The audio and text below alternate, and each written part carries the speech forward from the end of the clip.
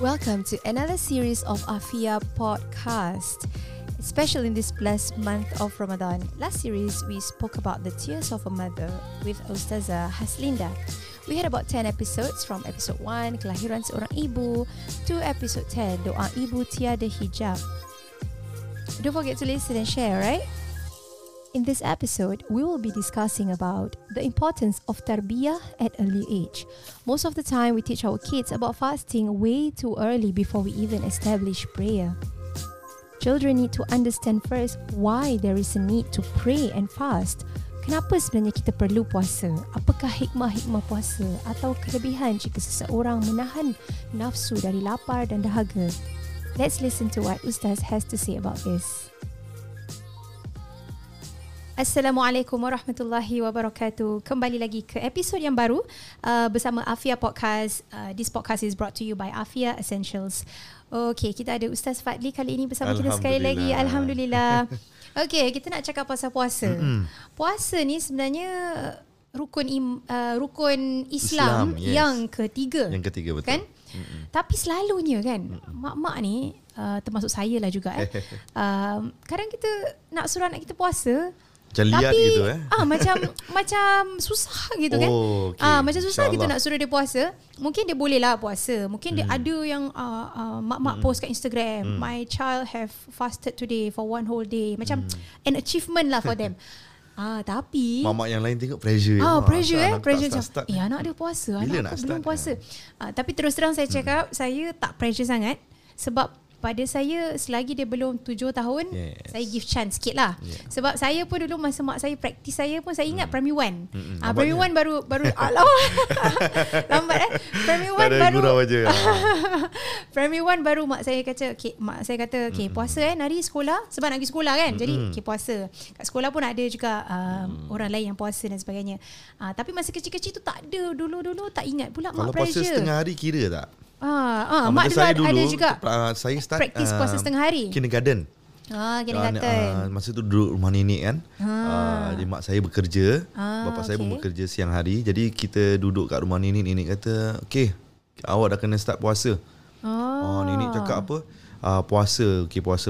Tapi lepas tu sampai tengah hari dah lapar ni. Lapar ni nak makan prata ni. Kan? Okey. Awak buat puasa awak dah habis. Untuk budak-budak. Dia cakap tahu puasa dah habis tau. Padahal kita semua tahu. Tapi saya masa ketika tu budak kita tak tahu. Kita cuma dengar cakap kecil nenek je. Kan? Nenek cakap puasa dah habis . Dia kata puasa orang tua sampai maghrib. Awak punya setengah hari. Jadi puasa setengah hari. Itulah saya pun nak tahu juga sama ada puasa setengah hari ni valid ataupun tidak. Sebab dulu seingat saya tak ada kena pressure sangat. Tapi sekarang ni saya ada juga nampak. Setiap kali bulan puasa ni, nak dekat bulan puasa ni so stand by for the Instagram post. Jadi macam memang betul lah, pressure lah sebagai seorang ibu ni. Rasa macam we have not done enough ke? Kenapa anak aku tak puasa Anak aku pun dah macam about that age kan, 6-7.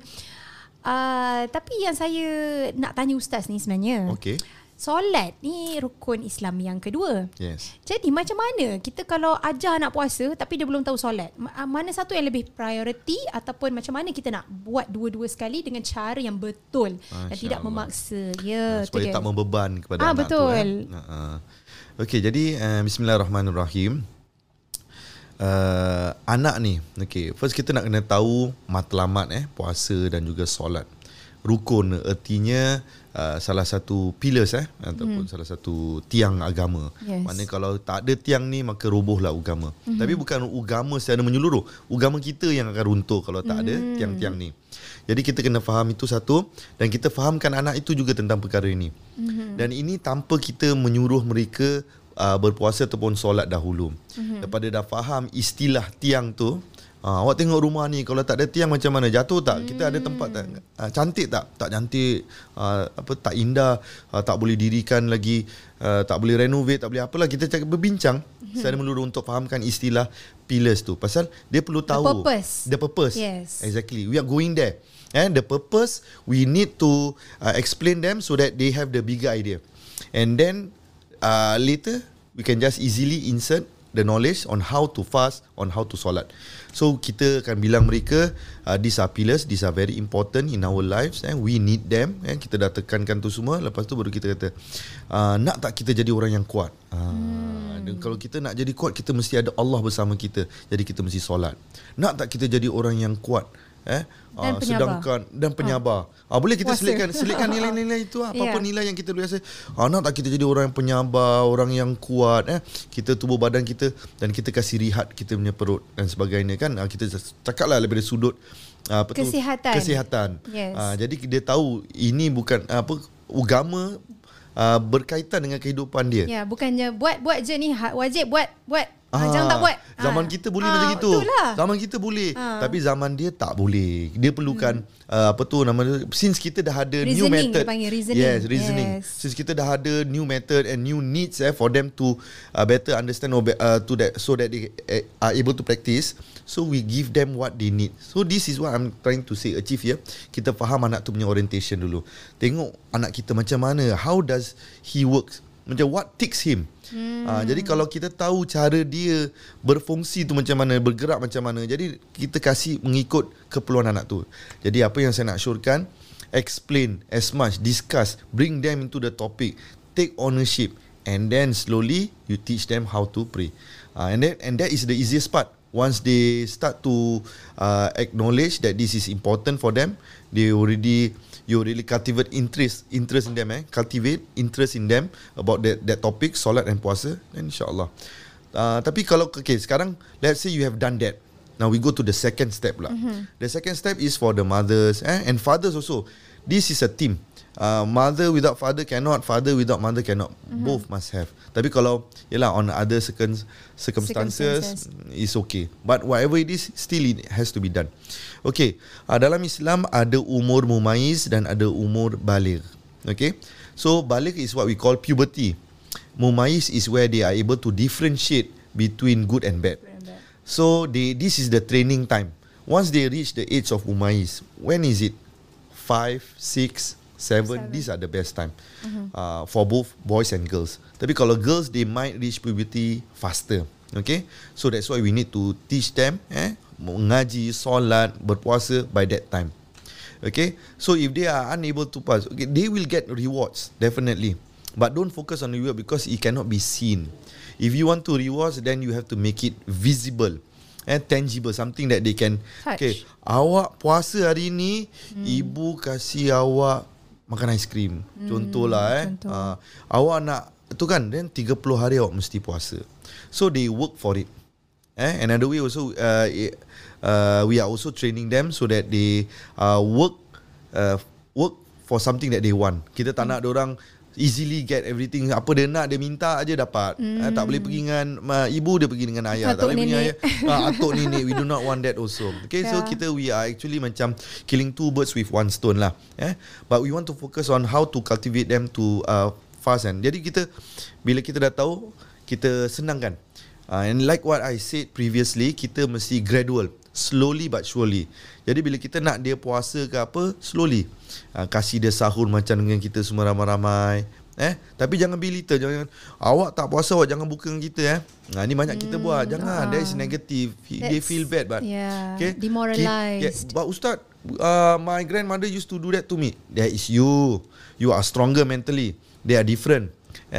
It's not that they are not strong. They will be strong, but you are created different. These are created generation. So kita mesti kenal. So when we do that, they become more positive rather than dia macam unnecessarily challenge. End up nanti dia minum air kat dalam toilet. Kita tak nak macam itu. Kita nak macam kita nak ada jujur, ikhlas dan suka nak puasa ni, macam look forward to it. Betul. Tak nak nanti puasa yuk pagi-pagi buka periuk. Kita nak macam itu. Tadi yang Ustaz cakap tu, I like when you said cerita dulu dengan anak-anak hikmah puasa. Share stories about orang miskin juga. Betul. Kita boleh cakap ada setengah orang memang tak ada makan. Ini adalah perasaan this is the reality of orang-orang yang tak ada makanan. Macam inilah, kesian kan orang-orang macam ni. Diorang tak ada makan tau. Kita empathy, keluarkan banyak-banyak story macam gitu. Jadi diorang ada diorang ada rasa macam kesian, macam ada rasa tau, and kepentingan. That's the purpose. And that's the goal. Means we want to create the empathy. That's the reason kalau why. tak ada empathy dekat anak-anak ni. Macam aku nak makan apa dapat, aku nak toy apa dapat, semua dapat, hidup senang. Jadi anak-anak yang tak ada ibu bapa, yang tak ada mainan, yang tak ada makan, kenapa pula dengan anak-anak ni tak ada? Kita perlu juga cerita dengan anak-anak kita. I always like when I see, kadang-kadang kita nampak yang orang lebih susah di luar, nampak ni budak ni kesian dia maknanya jom kita macam things like this lah, every day that you pass by ke, ataupun maybe TV kadang-kadang you ternampak budak-budak ni boleh relate. Macam Ustaz saya cakap, budak-budak yang mumayyiz, yang dah boleh berfikir sama ada baik atau buruk. Usually about 5, 6, 7 they know, they can talk. For sure they will know somehow sikit sebanyak daripada situ kita boleh terapkan. Kita boleh terapkan nilai-nilai tu pada anak kita. And then kemudian take their heart first lah, before we tell that puasa is wajib. Kadang-kadang anak-anak bijak tau. Dia kata ibu, ayah, puasa boleh jadikan kita lebih sayang kepada orang lain, boleh empathy Tapi kalau katakan saya derma pun saya rasa empathy, saya jaga kucing pun empathy. Kalau kita tak payah puasa lah. Macam mana kita nak jawab tu? So we also need to have knowledge. Kita kena ingat, at the end of the day, even though the benefits are there, macam jadi empathy, tubuh badan kita makin sihat, dapat pahala, tapi itu bukan matlamat utama. Matlamat utama adalah purpose yang utama. Yang paling utama itu adalah reason dia kat bawah dia. Yang this pertama. This is what you get. This is what you get. This is what you get when you do this. Amrun ta'budi. Artinya apa? Kita berlakukan ibadah ini taat, kerana taat pada Allah Subhanahu Wa Taala. Jadi itu yang paling utama. Maknanya Allah Taala bilang kita, kalau katakan ada api lah, Allah Taala kata terjun dalam api tu, kita kena terjun. Tapi tak sampai tu ekstrim lah. Jangan salah faham. Mungkin tak boleh faham. Sebab tu kita tapi nak Allah kena tak suruh, tadi. Tapi Allah Ta'ala tak suruh kita terjun api. Allah Ta'ala suruh kita buat ibadah je. Suruh kita puasa, suruh kita benda-benda yang ringan sebenarnya. That was just an example. Maksudnya bila kita puasa ni, maknanya kita taat. Kita sebagai hamba, kita tahu kewajipan kita. Dan kekuasaan Allah. Jadi berbalik semua mesti macam itu. Jangan kita stop dekat rewards pasal kalau nanti dia puasa pasal nak dapat ice cream tadi kan? Ice cream aja. Tapi that's not enough yelah, kalau anak-anak kita partly lah dapat gift kan, dah berusaha juga. Tapi kalau itu saja yang dia faham, tak boleh. Bertahap lah. Jadi ada kita kena fahamkan dia juga dari segi agama. Itu yang pertama. Dan other things is like a gift lah for them, for their hard work. Macam exam juga, kita tahu kita nak belajar agama ni sebab apa. Tapi kita punya gift tu, kita punya record book lah, dapat markah macam ni. Tapi the record book is not everything.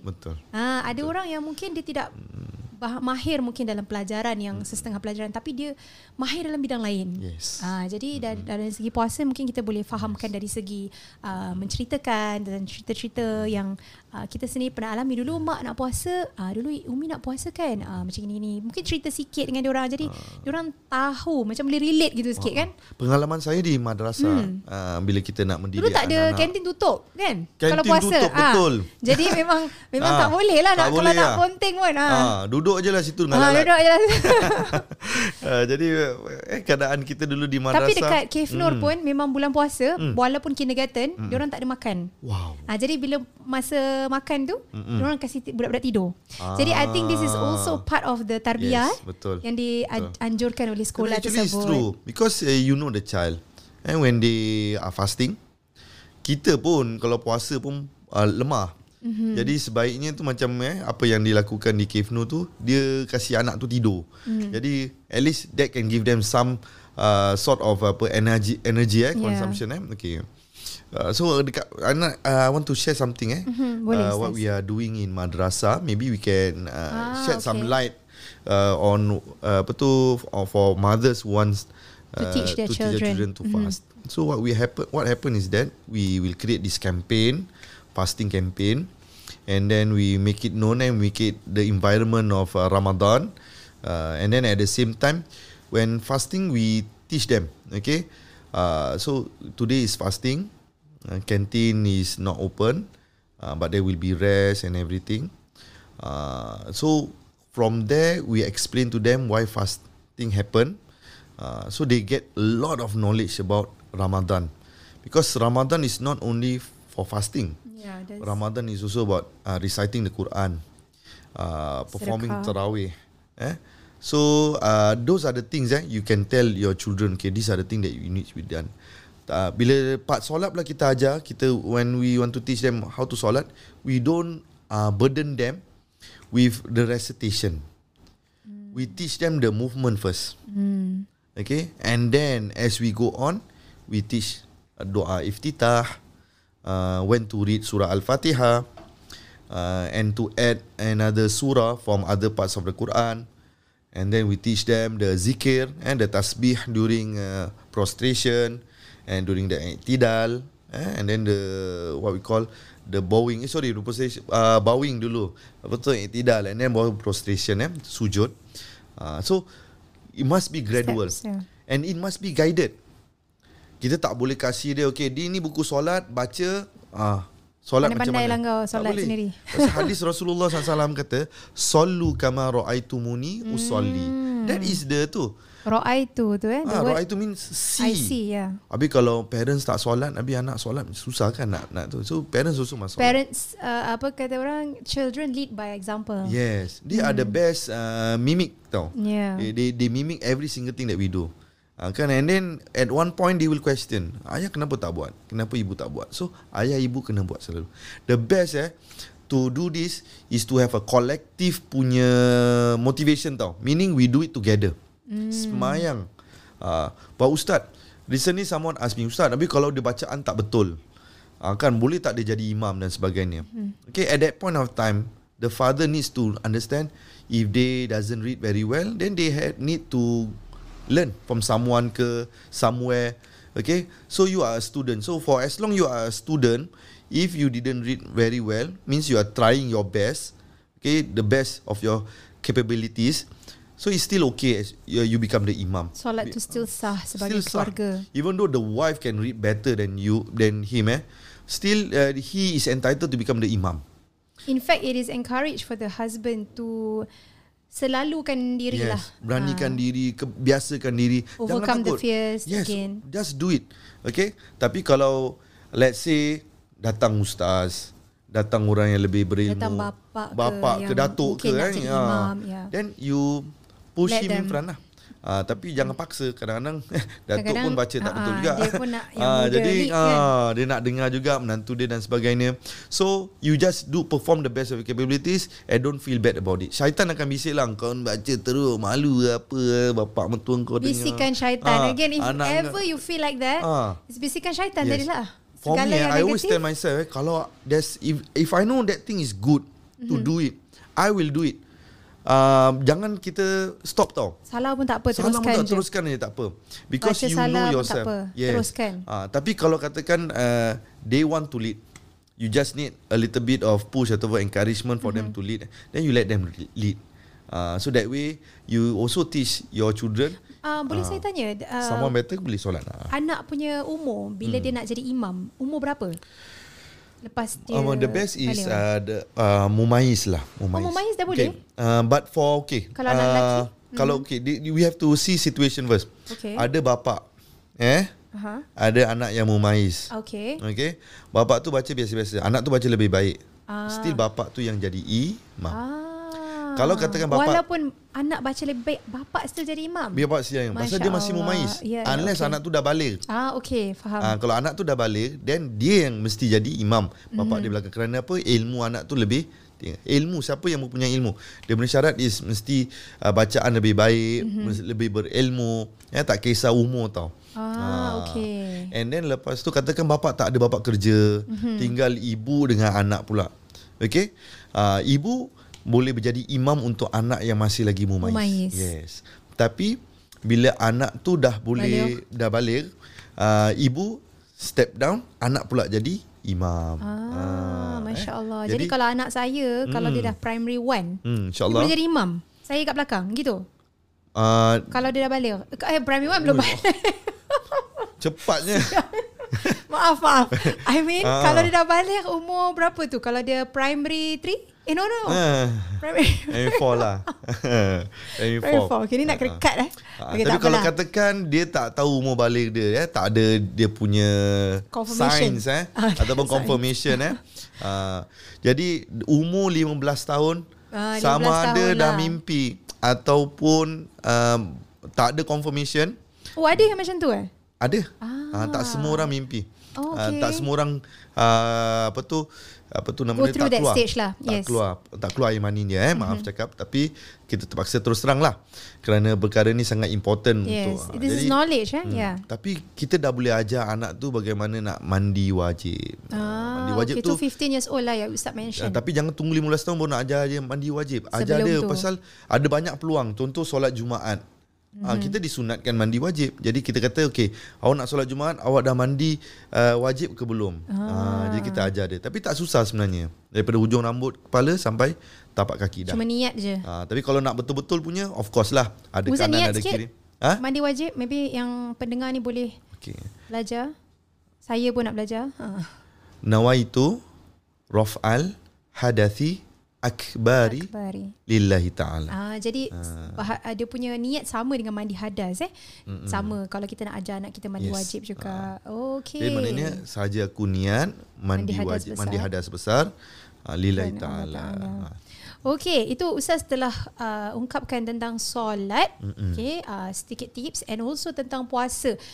So bottom line is kita jangan paksa anak tu, tapi kita encourage, kita bilang stories, kita motivate, kita cerita-cerita sikit, you know, and kita mungkin boleh buat aktiviti orang Ramadan. Sekarang ramai ibu-ibu yang kreatif. Saya dulu last year suami saya buat pakai kotak, dia buat masjid. Dulu kan tak ada masjid kan? Bukan dulu, last year kan COVID kan. Jadi konon-konon macam okay, inilah masjid kita kat rumah macam gitu this kind of thing helps the children to see in their world tau. Pasal dia tak boleh nampak dalam kita punya fikiran, dia belum sampai kat kita kan. Tapi kita dah sampai kat dia. Kita dah lalui dia punya face. Jadi kita macam buat cara play lah, child play orang kata. Betul. Jadi dia minat role play macam mana jadi imam, bawa pergi masjid. Jadi bagus. Pakaikan baju solat. Itu cara yang kreatif yang kita boleh lakukan, inovatif, di mana kita boleh kita gunakan kacamata anak-anak ni pasal dia masih dalam state imaginary tau. So we use that and make it fun. Make it fun. Pasal kalau kita nak belajar ikut cara kita, mistake banyak parents adalah dia menggunakan kacamata adult untuk nak mengajar, mendidik. Anak aku mesti gini, hafal gini. Tak, anak-anak tu dia mesti, pasal dia dalam fitrah dia kan? Fitrah mesti naluri dia kena naturally betul, ikut nature dia lah, peringkat umur dia dan sebagainya. Tapi ingatkan juga lepas tu ibu nak ingat sikit aja. Make it simple. Cerita-cerita lah story after solat ke Yes, cerita lepas solat ada macam briefing. Gini. Actually lepas solat is the best time briefing kita nak briefing anak-anak nak kita. Nak correct dia ke kan? Betul. Masa satu dia dah kat situ dah. Dia tak boleh tak lari. Betul. Dia tak boleh lari. Tapi and then second pasal apa? Kita dah tenang, kita dah beribadah pada Allah Taala, and kita pun dapat merasakan apa jarang sahaja. orang lepas solat terus marah. Jarang orang tak. Saya duduk dulu, selawat dulu, baca doa. Nak marah pun takut. Nak marah pun tak jadi. Betul. Fikir alamak aku dah semayang dah gini-gini, lepas tu aku mengamuk Not pula. the right time orang cakap. So kita yang sebagai parent pun nak sampaikan mesej pun tenang. Anak-anak nak dengar mesej tu pun tenang. Terima, dia terima apa yang kita cakap semua, masya-Allah. Itu cara yang paling terbaik lah. Jadi bila anak tak dengar cakap atau apa, ni adalah satu kirakan opportunity lah for us to masuk. Betul. Time ni tadi kan Umi cakap gini, kenapa tak dengar? Macam you can bukan cakap shoot lah, tapi that's the opportunity for you to point out. Correct. You can. That's the only time where you can penetrate their heart. Straight to the betul. Heart. You go enter through, because what goes into the heart, what comes out from the heart goes to the heart. So this is a very good thing that what you point out when you keluarkan tadi solat tu, masya-Allah, it's very beautiful. One thing I can add about that, biasakanlah solat jemaah. Biasakan solat jemaah. Solat jemaah is the most beautiful thing lah. Memang some people they would love to solat jemaah dekat masjid, tapi have also some part of your schedule to pray at the mosque, at your house, at home. So rumah tu pun malaikat pun datang, tenang. Because those who pray together stays together. Kan, jadi salah satu hikmah COVID. Orang semua tak boleh keluar rumah, tak lagi masjid, duduklah kat rumah. Kat situlah tempat kita save nak duit, solat. tak payah bayar imam Transportation pun save. Semua save. Okay, jokes aside yes. Tapi macam mana kita nak tegur orang lebih tua dari kita kalau dia tak solat ke, kalau dia macam mana kita berhak tegur ke atau kita lebih baik diam? Pasti ramai yang nak tahu bagaimana cara yang terbaik untuk kita menegur orang yang lebih dewasa dari kita, sama ada suami, ibu bapa atau mertua. Okay, so if you like to listen to the answer and what Ustaz will be sharing next, stay tuned as this question will be discussed on the next episode. We hope you have enjoyed today's episode and take away some important points about prayer and fasting with children. Like what Ustaz has mentioned, it is best to encourage and do not force. If they are not ready, it's okay to wait. And guide them first in prayer. Biasakan dulu suasana solat dalam rumah. Mungkin boleh ajak anak play jadi imam atau play baca qomat. Let them have fun in practicing solat. And insya-Allah dari situ mudah untuk kita nak ajar rukun Islam yang lain seperti puasa, zakat dan seterusnya. Puasa juga akan menjadi lebih mudah as they have interest in doing the ibadah itself. Let us instill the knowledge of Islam in their heart, not just in their mind. We'll see you again on the next following episodes where we will be having new guest speakers on board to discuss about more topics related to birth, motherhood and Islam. With me as your host, Sriyati Rahim. Assalamualaikum dan selamat berpuasa.